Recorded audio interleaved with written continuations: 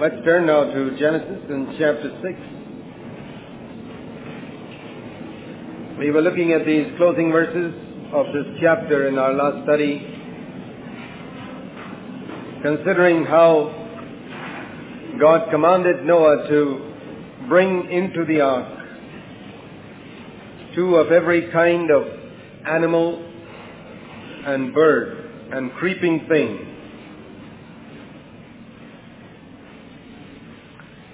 And also to take food for themselves and for these animals. And when we realize that they stayed inside the ark for more than 1 year, you can imagine what a fantastic amount of food that was for the people, those 8 people and all the animals.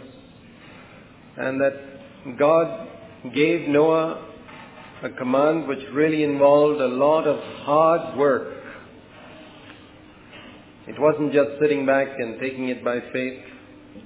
Noah's faith involved a lot of hard work. If he really believed what God had said, it involved his becoming diligent and hardworking.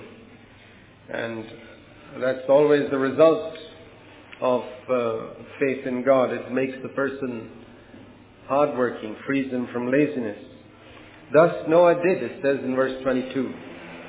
According to all that God commanded him, so did he. And we can turn to Hebrews chapter 11 and verse 7 and read something there.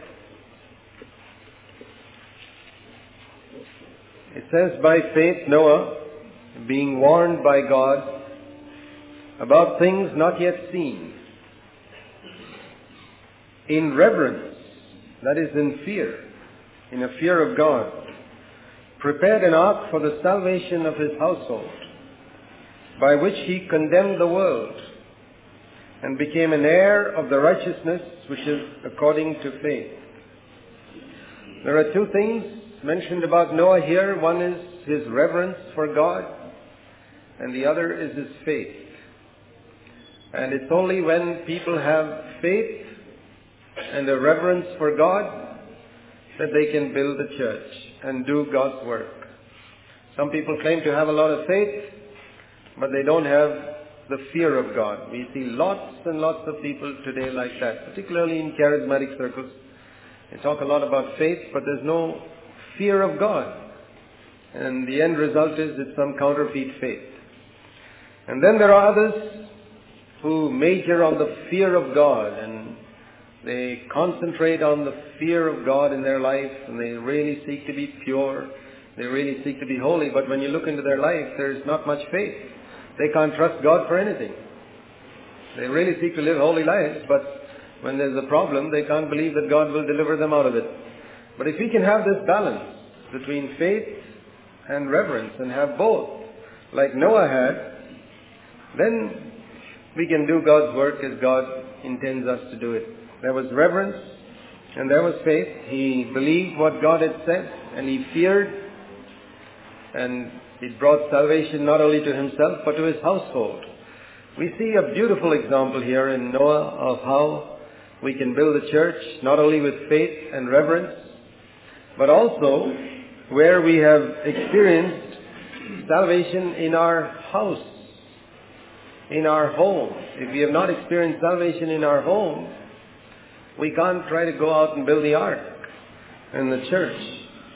And it says here that when Noah built the ark, prepared the ark, thereby he condemned the world and became an heir of the righteousness which is according to faith. The righteousness which is according to faith is what the New Testament calls justification. It's referring to Jesus justifying us, declaring us righteous, even though we have sinned. But notice how it comes. The first person who was justified by faith in the Bible is not about whom it's specifically written that he got righteousness through faith, was not Abraham. Abraham came many centuries later. But the first person about whom it says he became righteous through faith He became an heir of the righteousness through faith. It's mentioned about Abel in verse 4. He obtained the testimony by faith that he was righteous. And then about Noah. And we see here a little more in Noah's case than in Abel's case. In Abel's case, we know he brought a sacrifice. But in Noah's case, we see something more. And that is that he gave all that he had for building the ark, and thus condemned the world. Now what do we learn from this for ourselves? That when Noah gave himself to building the ark, that was the proof that he didn't care for the world, that the world had nothing for him. Theoretically, it's possible for lots of people to say that the world has no attraction for them and that we don't belong to the world. That's easy to say, lots of people to say that. But it's only when in our life there is a priority given to the things that will remain after the world is destroyed. In Noah's case, the ark. In our case, the church. It's only then that we prove that we have faith. It's only then that we really condemn the world. And that's the meaning of seeking first the kingdom of God. It's something that takes absolute priority in our life over everything else. We do a lot of things in the world. Noah also had to do things to get food. Food didn't drop for him from heaven like the manna. He had to go and get food and take care of his family and have clothing for his family. He had to take care of all that, and there are these earthly necessities that we also have to take care of, which Noah also had to take care of. But people saw that that was not a priority in his life.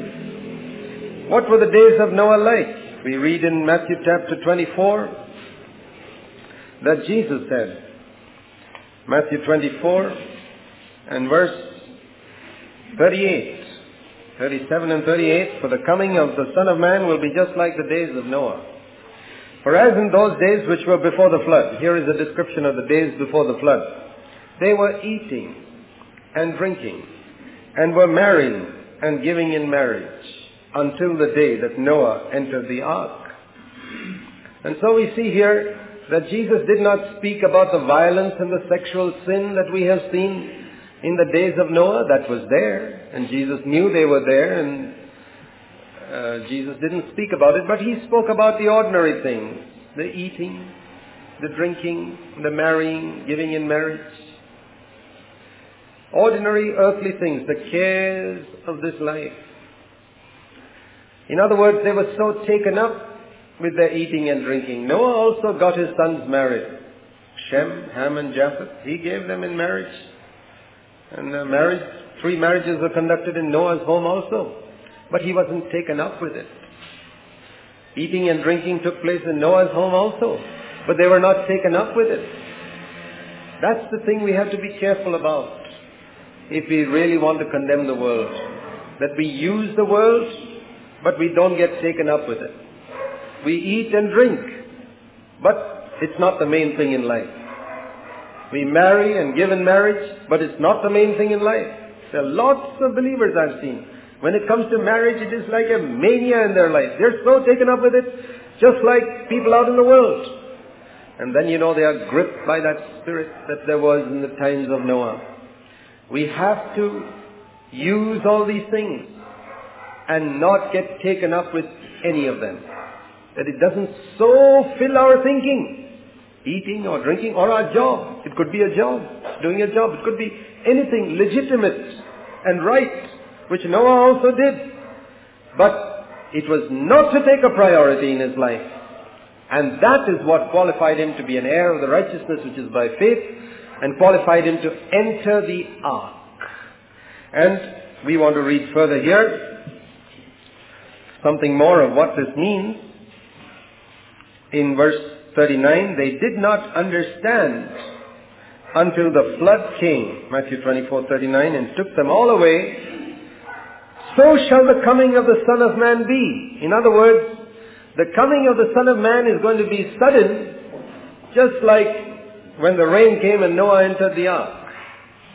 Now there's a very beautiful picture. It says here, then, verse 40, there shall be two in the field. One will be taken, that is inside the ark, and the other will be left outside to face the rain, the judgment.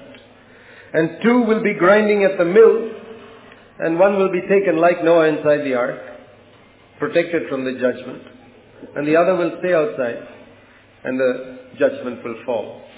So we see that Noah entering the ark, Jesus said here, is a picture of the taking up of those who have walked like Noah here on this earth.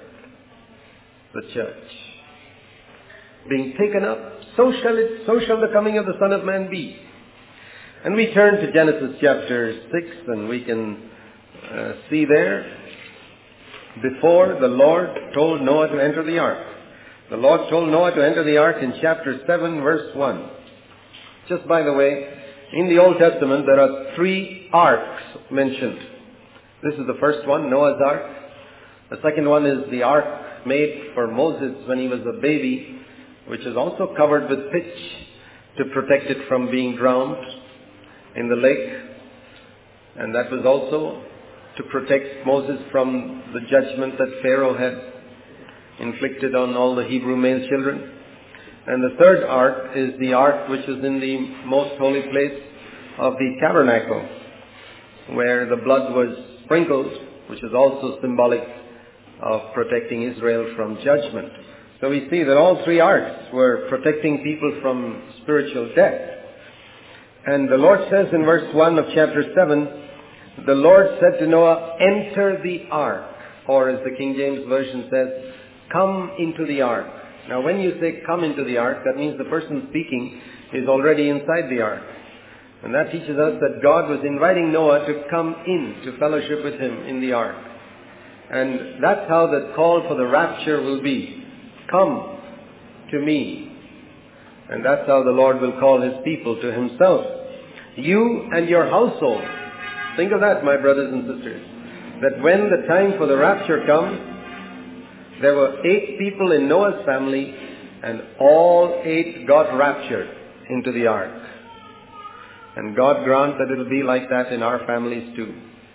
That when Jesus comes, it will not just be us, but our household taken up also. For you alone I have seen to be righteous before me in this time. And what preceded this? We read here that God entered into a covenant, verse 18 of chapter 6. I will establish my covenant with you. Noah and God entered into an agreement. That's what prepared him for being raptured into the ark. And that covenant led, verse 22 of chapter 6, to Noah doing all that God commanded him. Noah didn't offer any suggestions. He didn't say, Lord, why don't you modify it this way or that way? He did exactly. God gave the details of how to build the ark. Noah did exactly like that. You read later on in Exodus chapter 40 about Moses, when God gave him the pattern of the tabernacle. He did exactly as God commanded him. And we see the same thing here. He did exactly as God commanded him. This is the mark of those with whom God has entered into a covenant. That when God gives them some specifications, whether it's to build an ark, or to build a tabernacle, or to build a church. The ark is a picture of the church. The tabernacle is a picture of the church. And in both cases, we see one statement made. Noah did exactly as God commanded him. In Exodus 40, the whole chapter really, Moses did exactly as God commanded him. And now in the church, those who have entered into a covenant relationship with God, if it can be said of us that we built the church exactly as God has said in His Word, then we are ready. When the Lord comes and says, come, like in chapter 7 verse 1, come, that we are ready to go. Because we have been faithful to that covenant, to keep God's Word exactly as we have received it, without modifying it, without changing it, without adapting it to suit our circumstances, without making excuses and saying, such things are not possible in these days. No, we have an example in Noah to do exactly as God says, with fear and with faith. That's how to build a church, and that's how to build our home, and that's how to build our life. And the Lord said to Noah, enter the ark. It's very important, my brothers and sisters, if we get taken up with all the things that are going on in the world, then we shall not be ready. It says they didn't know. That's what Jesus said. The flood came suddenly, they didn't know. And we read here, you shall take with you all of every clean animal, 7 pairs, a male and his female, and the animals that are not clean too, a male and his female. Of course, the 7 pairs of clean animals were later on to be used for sacrifice. Also the birds of the sky, 7 pairs, male and female, to keep offspring alive on the face of all the earth. For after 7 more days, now notice this, he told Noah to come inside the ark. Verse 1. And the rain didn't come immediately. I want you to notice this. He said, you come inside the ark, and then 7 more days the judgment will fall. And I'll send rain on the earth, 40 days and 40 nights. And I'll blot out from the face of the land every living thing that I have made. And again that same statement, that wonderful statement that's repeated many times about Moses. Noah did according to all that the Lord had commanded him. Sometime when you get time, read Exodus chapter 39 and chapter 40, and you'll see that same statement many times concerning Moses. As the Lord commanded him, as the Lord commanded him, as the Lord commanded him. And it's a very significant thing that is said about Noah building the ark, which is given according to a heavenly pattern, and Moses building the tabernacle, which is given according to a heavenly pattern.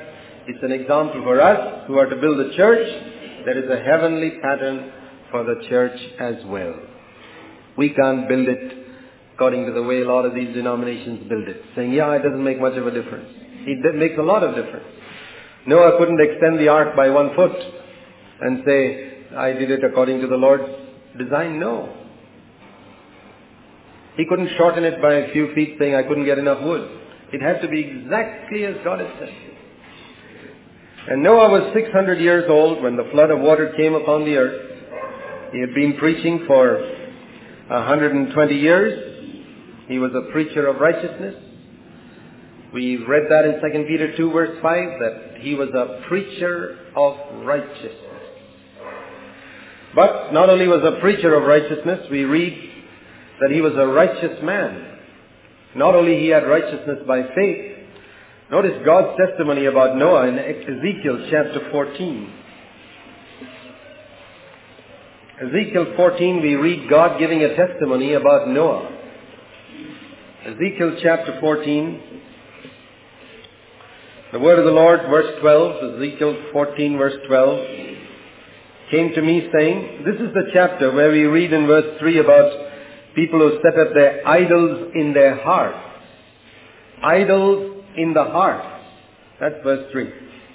Verse 13, Son of man, if a country sins against me by committing unfaithfulness, and I stretch out my hand against it to destroy its supply of bread and famine and cut off both man and beast, even though these 3 men, and there are 3 men that God picks out of the Old Testament who are righteous, Noah, Daniel, and Job, were in the midst by their own righteousness, they could only deliver themselves.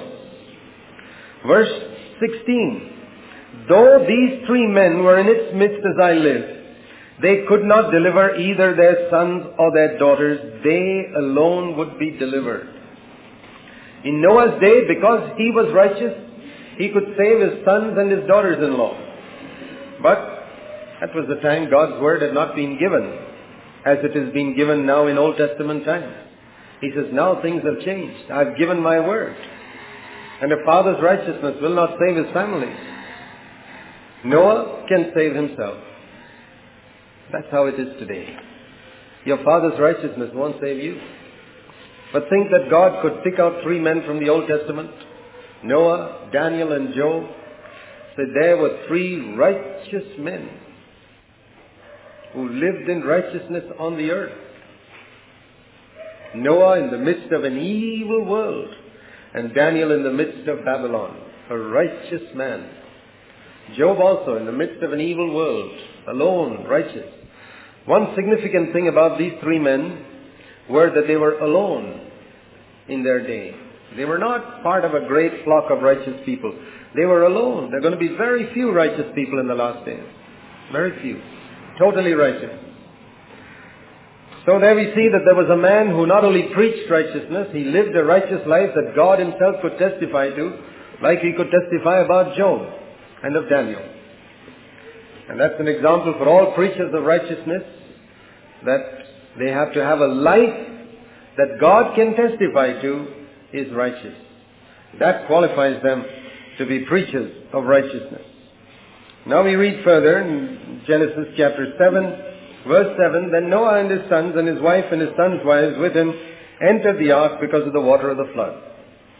Of clean animals and animals that are not clean, birds and everything that creeps on the ground, they went in. Now notice, it doesn't say that Noah went and caught the lions and caught the tigers and pushed them inside the ark. That would have been impossible, humanly speaking, for him to go and try and catch every type of bird there is.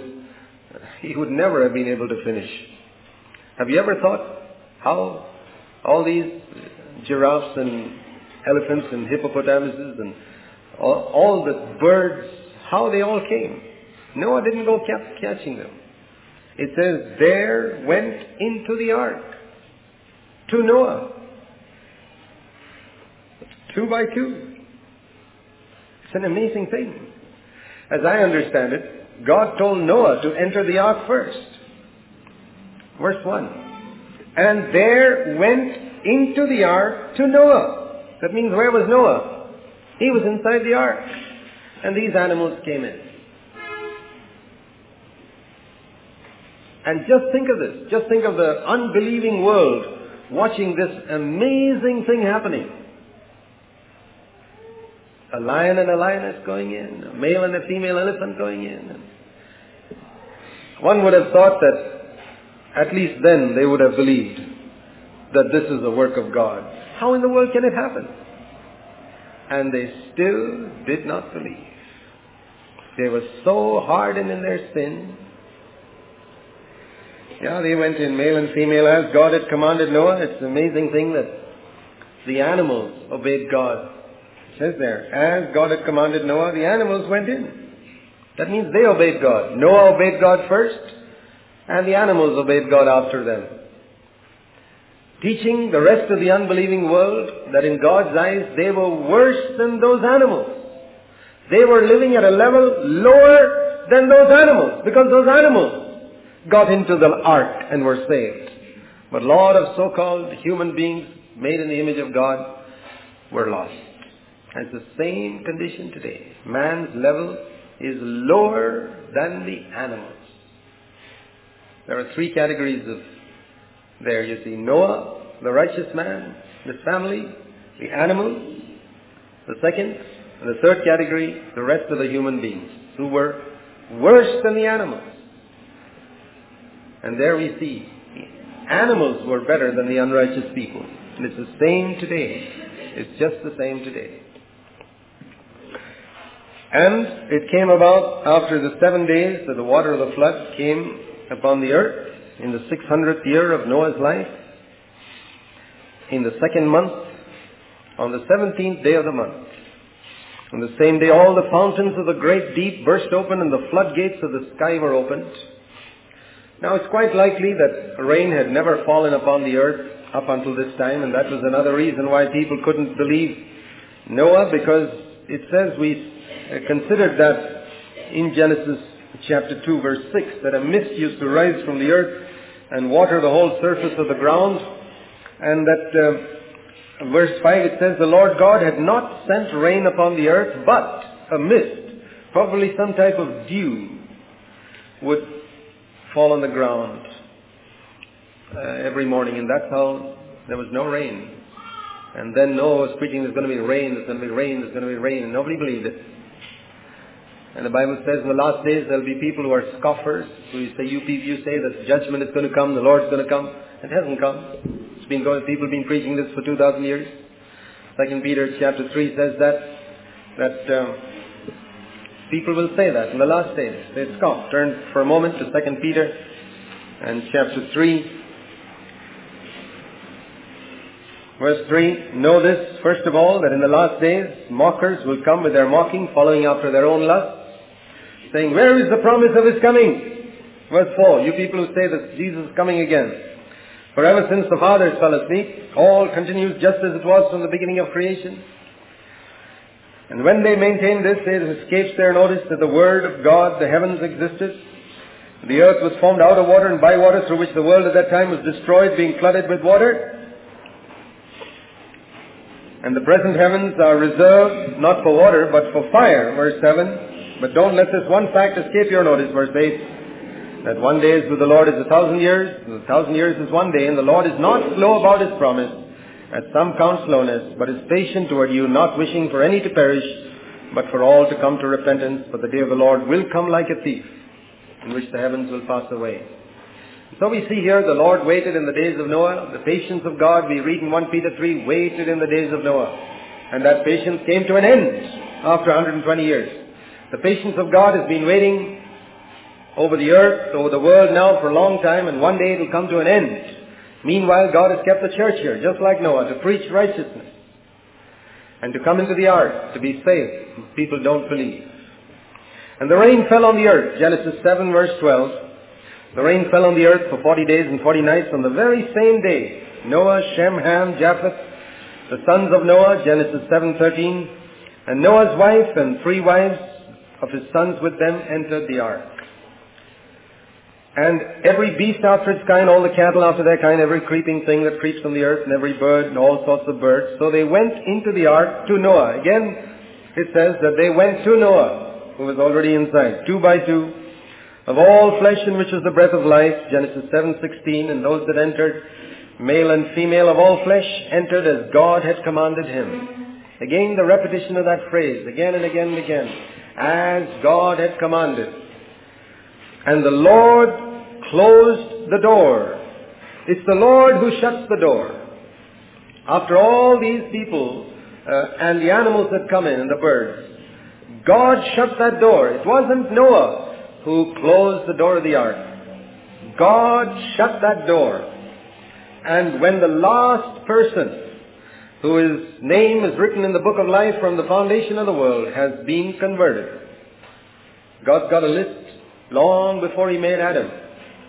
He made a list of all those who would be saved through faith in Christ. All those who would be disciples of Christ. He got their names in that book long before Adam was created. My name was in the book of life long before Adam was created. I hope you have faith for that.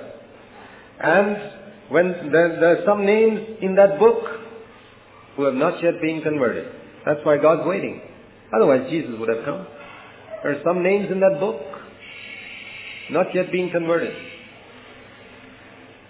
I wonder if there's someone listening to this message like that.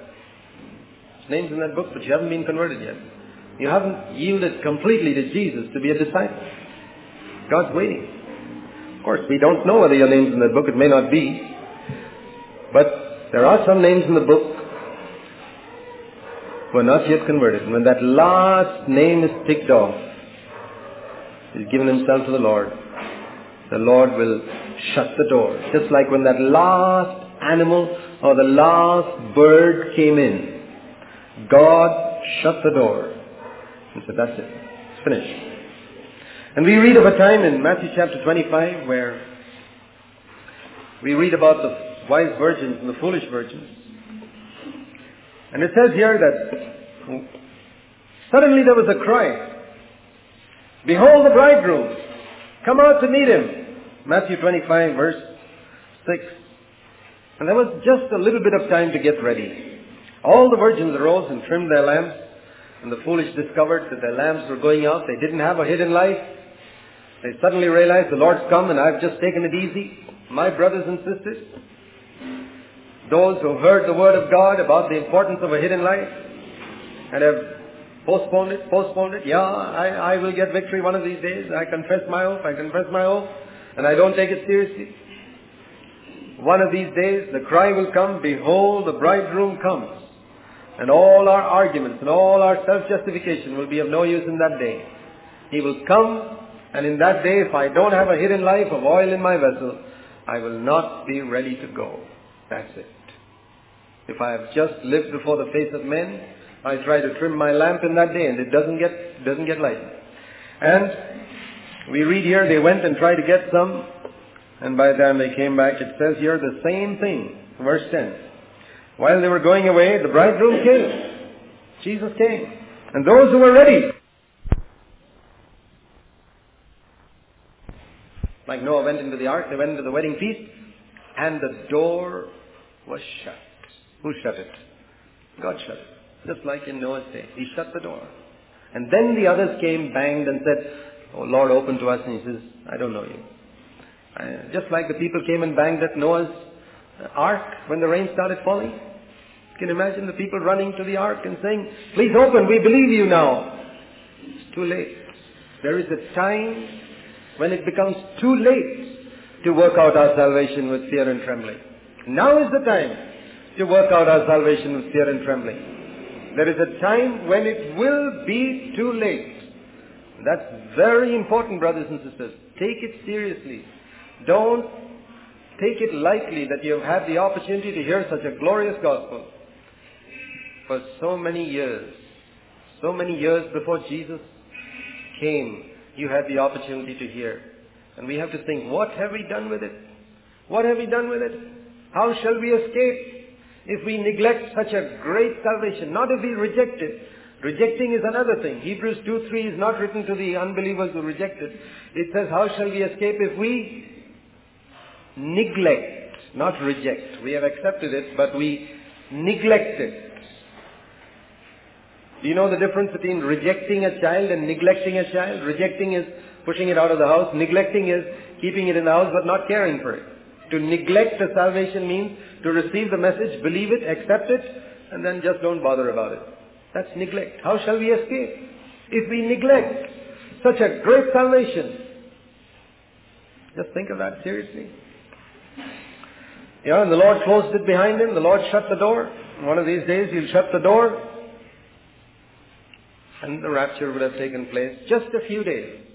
And then the judgment of God will fall on the earth at the time of the battle of Armageddon. So we ought to be ready. Jesus said that. 2 will be in the field, 2 will be in a bed, 1 will be taken, the other will be left. Families will not go. If there is a Noah, like we read in Ezekiel 14, he will save only himself by his righteousness. He won't be able to save his wife. He won't be able to save his son. He won't be able to save his daughter.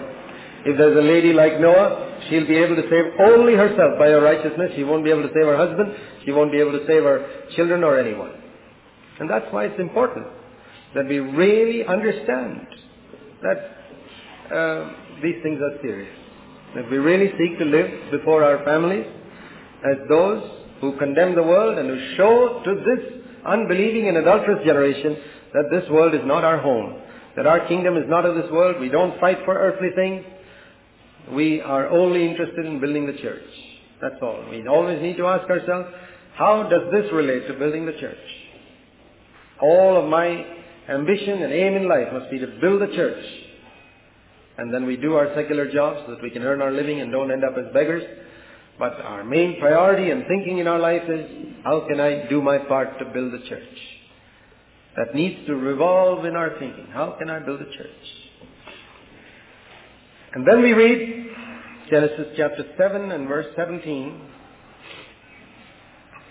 And the flood came upon the earth for 40 days. The water increased, lifted up the ark so it rose above the earth. The water prevailed and increased greatly upon the earth. And the ark floated on the surface of the water. This is judgment. Finally it came. And the water prevailed more and more on the earth, so that all the high mountains everywhere and the heavens were covered. The water prevailed 15 cubits higher, and the mountains were covered, which means Mount Everest too was covered more than 20 or 30 feet above that mountain, and all flesh that moved on the earth perished. They didn't believe it. They didn't believe this one man. They thought he was crazy. They thought he had gone off his head. They thought he was a fanatic. They thought he was a heretic. They thought he was extreme. They thought he was too narrow-minded, as if God is going to judge people and just wipe out millions. Just like that. People ask that question, do you mean to say God's going to wipe out all these millions who haven't heard about Christ or who have rejected Him? Well, God did it once, and why won't He do it again? All these crazy ideas. Faith comes by hearing, and hearing by the Word of God. Don't lean upon our own reason. When God has said something, it's going to be true. He who believes not in Christ will be damned. That's clear. And all flesh perished. And only when the judgment came, they started believing. And then it was too late. Birds, cattle, beasts, every swarming thing, and all mankind, of all that was in the dry land, all in whose nostrils the breath of the Spirit of life was, died. And Noah couldn't do anything because the door was locked by God. If Noah had shut that door, he may have felt sorry for some people and opened it when they banged at the door, but God shut it. And even if Noah wanted, he couldn't have opened it, even when they banged on that door. Thus God blotted out every living thing that was upon the face of the land, from man to animals. People can't believe that a loving God will blot out human beings like that. Here it is. He did it once. And that's proof that He'll do it again. When people don't fear, when people live in sin, when people don't put God as a priority in their life, when people play the humbug and play the hypocrite, God will one day blot them out, and they'll only have themselves to blame, particularly if they have heard the word of truth in the church. And they were blotted out from the earth, and only Noah was left, together with those that were with him in the ark. And the water prevailed upon the earth 150 days. Just think of that, my brothers and sisters. Noah and those that were with him in the ark. That was the picture of the church. Just think how it must have been inside the ark. It must have been pretty crowded with all those animals and pretty smelly, inconvenient, but safe. There are a lot of inconveniences in being in the church, but in the day of judgment, it'll be safe. I'll tell you that. And that's how it was inside the ark. There they lived together. And you know how it is when you have to live in the same house. Day in, day out. It's almost like a prison. They stayed there for more than 1 year. And I thought of that. You know, when you're living on a ship, I've never lived on a ship for 1 year, continuously without seeing anybody else. But think how it must have been. When you live like that, there are so many lusts in the flesh that get provoked. You see that, for example, when you live together in a home and never get a chance to see anybody else except each other. Think if you lived in a house where you never saw anybody except each other for 1 year. All your nerves will be raw, and so many things where somebody is not carrying the food for that elephant and somebody else should have taken the food for that lion, and all these things. There's work inside the ark. And Noah and his sons had to do it, and his wives. And that's how it is. And there, they had to learn to bear with one another. Because God had put them together in the ark. And there's a lesson for us in the church. There's work to be done in the church. And so easy for us to think he should have done that, she should have done this. And that's why we've got to learn to bear with one another. It may be inconvenient, but it is safe in the church. And particularly in the evil world in which we live, I wish all the children growing up in the church will realize there may be a lot of inconveniences in the church, but it is safe. And you'll realize it more as we approach the end. And I trust that all of you children will always find your home in the church when you grow up. It's dangerous outside the ark. Maybe safe for a while. Maybe a lot of place to run around outside the ark. There's a lot more freedom outside the ark to do what you like. The ark is a confined space. We can say many commandments, many restrictions. So many things that people out in the world can't do. We sit here in the ark, but one day we'll thank God for the ark when the judgment comes. And if Noah's children didn't appreciate the ark before the flood came, they certainly did when it came. And I'll tell you this, the people who don't appreciate the church today, there are those who've got light who appreciate the church already, praise God. But those who don't will appreciate it one day when judgment comes. Those who don't appreciate the message preached in the church today, take it for granted, will one day appreciate it when judgment comes. Blessed are those who learn to appreciate it now. And so I want to warn you, children, don't be influenced by all those children outside the ark who are apparently having a wonderful time. You don't have much playing space inside the ark like those children. You know what that means? You can't do things they do. But one day when judgment comes, all these people who sat watching movies on television and all the other rotten things there are in the days in which we live, which our children didn't see, our children will be thankful that we had some restrictions on these matters in the church. They were protected from all these things. When judgment finally falls, it's going to be exactly like that in the last days. A day will come when God will shut the door, and then it'll be too late for those who didn't take it seriously to work out their salvation with fear and trembling. We read here in chapter 8, verse 1, "But God remembered Noah and all the beasts and all the cattle that were with him in the ark." We read here that God told Noah when the flood would come. But he didn't tell him when it would all dry up, how long it would last. That was going to be a trial of his faith. And there's a wonderful word here. But God remembered Noah. There is a time limit, brothers and sisters, to every testing. It is never indefinite. In God's mind, He had already planned Noah should be in the ark only for so many days. And read that further.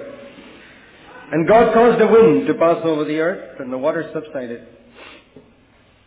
Also the fountains in the deep and the floodgates of the sky were closed. The rain from the sky was restrained, and the water receded steadily from the earth, and at the end of 150 days the water decreased. And in the 7th month, on the 17th day of the month, the ark rested on the mountains of Ararat." The flood came, we read in chapter 6, verse 11, in the 2nd month. And the ark rested on the mountains of Ararat 5 months later, in the 7th month. But they didn't come out. It still took a long time before they could come out of the ark, even though the ark had now rested on top of a mountain. The water decreased steadily until the 10th month. Another 3 months before the tops of the mountains became visible. Then it came about at the end of 40 days that Noah opened the window of the ark which he had made, and he sent out a raven, and it flew here and there until the ark was dried up from the earth. Then he sent out a dove from him to see if the water was abated from the face of the land. Gradually, the period of judgment was over, and they could have sensed the ark is now stopped floating. It seems to be sitting on something now. It's steady on top of the mount of, they didn't know where it was, but it was on Mount Ararat, which is in Turkey.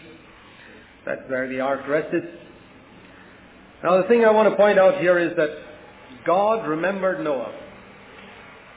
You see, when we are in through a trial, it can look as though nothing's happening. Raining. The ark is floating, day after day after day after day, month after month after month after month, and it looks as though, has God forgotten us? This trial seems to be quite prolonged. That's the time we have to remember this verse. But God remembered Noah. And what we read in Job 23 verse 10, He knows every detail of what is happening to me. And that's the word we need to remember, particularly when the trial seems to be so long. For 5 months, they didn't even know whether the ark is touching down anywhere. Once it touched the mountain, they could at least have some hope that, now things seem to be subsiding. But for 5 months, think of that. Think if something goes on day after day after day after day after day for 5 months, And then all you have is this window open to heaven, and you can pray to God. And you need faith to believe that God remembers what's happening. God remembers who all are inside the ark. He will not allow us to be tested beyond our ability. And we can apply that to any trial we go through. And there was a particular date in God's timetable for the ark to rest on Mount Ararat, for the water to dry up, and for Noah to come out. And we can believe that for every trial that God sends into our life, there is a particular time that God's appointed when it is to finish. If you can believe that, when you're going through a trial, there is a date in God's book already when this is to be over. It's not indefinite. God remembered Noah, and you can put your name there. But God remembered you. When it looked as though you were shut up there with all these smelly animals, and you don't know when it's all going to finish, and when you can come out and breathe some fresh air. We can feel like that when we're going through a trial. When will I come out of all this and breathe some fresh air? And remember that in God's book, the date's written when it's all going to be over. So that's a great encouragement to us, because the wind and the water are all His servants. He caused the water to come and flood the earth in judgment. And it says here, He caused the wind, verse 1, to pass over the earth. All things are His servants. There's a beautiful verse in Psalm 119. If you can believe it, I believe it can bring a lot of salvation to your life. Psalm 119. It says in the last part of verse 19, Thou didst establish the earth. And verse 91, the last part. Psalm 119, verse 91, the last part. All things are Thy servants. All things, wind, water, people, all created things are God's servants in this sense. Unwilling servants, many of them, unbelievers. But God is in control. He knows when to send the wind to stop that flood in our life. And there's a particular date for it. And on that particular day, it will be written like it says in Genesis 8:1, God caused a wind and the flood passed away from our life. That's faith. To believe that God has got a timetable for everything that He allows us to go through. So, all things are His servants, and the eyes of the Lord run to and fro throughout the whole earth to show Himself strong on behalf of those whose hearts are perfect towards Him, even if they are hidden inside an ark or hidden inside some cave or hidden inside some building. God remembers them, and He knows what they're going through, and He's got a timetable to send the wind and to cause something to stop. And then Noah sent out the raven. A raven is a crow. And you know that a crow is only interested in eating dead meat. And he sent out the dove. In Genesis chapter 8, verse 7, he sent out a raven. It flew here and there and never came back. You know why it didn't come back? Because there were thousands of dead bodies. It's a lovely meal for me out here. And the raven is a picture of the flesh. And the dove is a picture of the Holy Spirit. And there's a difference between the two. The raven went out, the flesh goes out, and it sees all these things that it can delight itself on, dead matter. And there's no connection between that and coming back to the ark. But the dove, it went, and when it saw all this dead matter, it came back. And I believe that's the difference. There are people who go out of the church, and they never come back. Because their heart is in the world. They may have come here and sat and listened, but a time comes when they go out, and they're not interested in coming back. But those who've got the Spirit of Christ, if they go, they come right back. So they say, it's no good out there. It's no good out there. It's all dead matter. And I really pray that, particularly for our children, that it'll be like that they won't be like the raven. They'll be like the dove. When they see the world, they'll say, back to the ark, that's my home. And they sent out a dove from him to see the water, and the dove found no resting place. Verse 9, for the sole of her foot. Beautiful. If it can be said about all of us, that when we go out into the world, we find no resting place. The raven can find it. Those who got that nature, they'll find it. But we find no resting place. So she returned to the ark. That's the mark of the Spirit. When we go to unbelievers, we find no resting place there. Back to the fellowship of the believers. There are lots of so-called believers who find it wonderful when they are with their unbelieving friends. If you feel comfortable with your unbelieving friends, my dear brother, my dear sister, the chances are that you're a raven. You got the nature of a raven, that you have found a resting place. The sole of your foot has found a resting place in the midst of these unconverted, godless people who have no interest in the church or in salvation. You're happy with them. Quite comfortable. Your soul has found a resting place there. Don't deceive yourself that your Christianity means anything. You got the nature of a raven. But the dove could find no resting place and came right back into the church. Say, my home is here. My home is with the believers. That's where I find my resting place. Then Noah put out his hand and took her and brought her into the ark. He waited another 7 days, and the dove went out. And in her beak was a freshly picked olive leaf. And then he knew that the water was abated from the earth. And then he waited yet another 7 days and sent out the dove, and she did not return to him again, which meant that the earth was now habitable. There will be a time when we can go out and be out on the earth forever. And that is when Jesus has changed this earth again, and it has become habitable in terms of righteousness. Then we can go out in the millennium.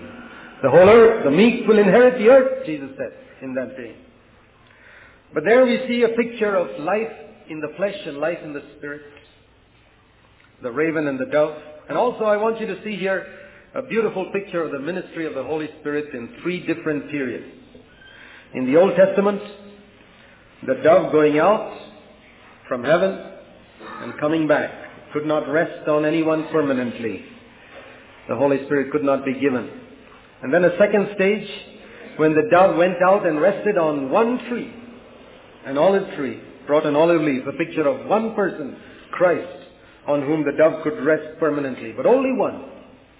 And then a third period in the New Testament where the Holy Spirit has come out and He's never gone back to heaven. He's been here on this earth forever. So you see all that's hidden there, way back in the Old Testament, the ministry of the Holy Spirit, in 3 different periods. In the Old Covenant, going on some people, coming back. Rested on a David, on a Samson, on an Elijah, came back. The second period in Christ, where He rested on one person permanently, the Prince of Peace, for the olive leaf is a picture of peace. And then thirdly, in the New Testament age, the New Covenant, where the Holy Spirit's gone out and poured out on all flesh. And she did not return to Him again.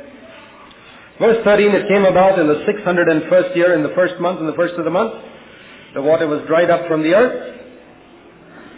Noah removed the covering of the ark and looked, and behold, the surface of the ground was dried up. And in the second month, on the 27th day of the month, the earth was dry. More than 1 year has passed. 1 year and 10 days. Compare that with chapter 6, verse 11, you find it's 1 year and 10 days, 375 days. Then God spoke to Noah, saying, go out of the ark, you and your wife and your sons' wives with you. Now it is time to enjoy the earth again as the picture of going out into the millennium. The new earth, the old earth has been destroyed, and the new earth is now ready for habitation for the righteous people who were in the church.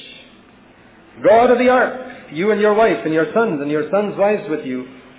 Bring out with you every living thing of all flesh that is with you, birds and animals, and every creeping thing that creeps on the earth. They may breed abundantly on the earth, be fruitful and multiply on this new earth. So Noah went out, he and his sons and his wife and his sons' wives with him, every beast, every creeping thing, and every bird, everything that moves on the earth went out by their families from the ark. Everything in obedience. Going in by obedience, coming out by obedience. Then Noah, it's very beautiful to see this, said the first thing Noah thought of doing as soon as he came out was not look around for a place to build a house, but saying, Lord, I want to build an altar. I want to worship you. I want to thank you for saving my life. That's not always the first thing we think of after a trial is over and God's brought us safely through. God's healed that sickness which we thought was near unto death. God's taken care of our children whom we thought something serious had happened to them. And the first thing is it to bow down before God and say, Lord, I want to thank you. It says here, he took every clean animal, every clean bird, and offered burnt offerings on the altar. Now, the burnt offering is different from the sin offering. When you study Leviticus, you'll see that the sin offering was for sin. That's Jesus dying on the cross for our sins. But the burnt offering is not for sin. The burnt offering is a picture of presenting our bodies as a living sacrifice to God for Him to use for His glory. That's the burnt offering. If you can remember that difference between the sin offering and the burnt offering. And Noah offered not a sin offering, a burnt offering, which symbolized, Lord, here I am, take me. I want to live for you. That is the only response of gratitude that we can give when God has answered a prayer, when God's done something for us, protected us through judgment, protected us from saved us through some calamity or trial. If we can remember that God remembered Noah, and then when Noah came out, Noah remembered God. That's good. That we remember Him and offer our bodies to Him and say, Lord, you preserve my life so that I can live for you. Think of an accident that God may have saved you from. Accident that could have taken away your life, that you may not be on earth today. I've been through situations like that I may not have been alive today, even before I was converted. And I say, why did God save my life? Was it so that I can live for myself, do what I like, enjoy myself? No. That I might live for God, that I might give my body to Him. I hope you realize that. If God saves you from some serious sickness or from some accidents, that you might live for Him. Offer a burnt offering to Him and give to Him. And it says here, He took every clean animal and every clean bird. Remember this. Those were not the days when there were plenty of animals and birds and everything else on the earth. No. This is a limited quantity that He had, and He gave it to God. He took out of the little He had and He gave to God. He put God first.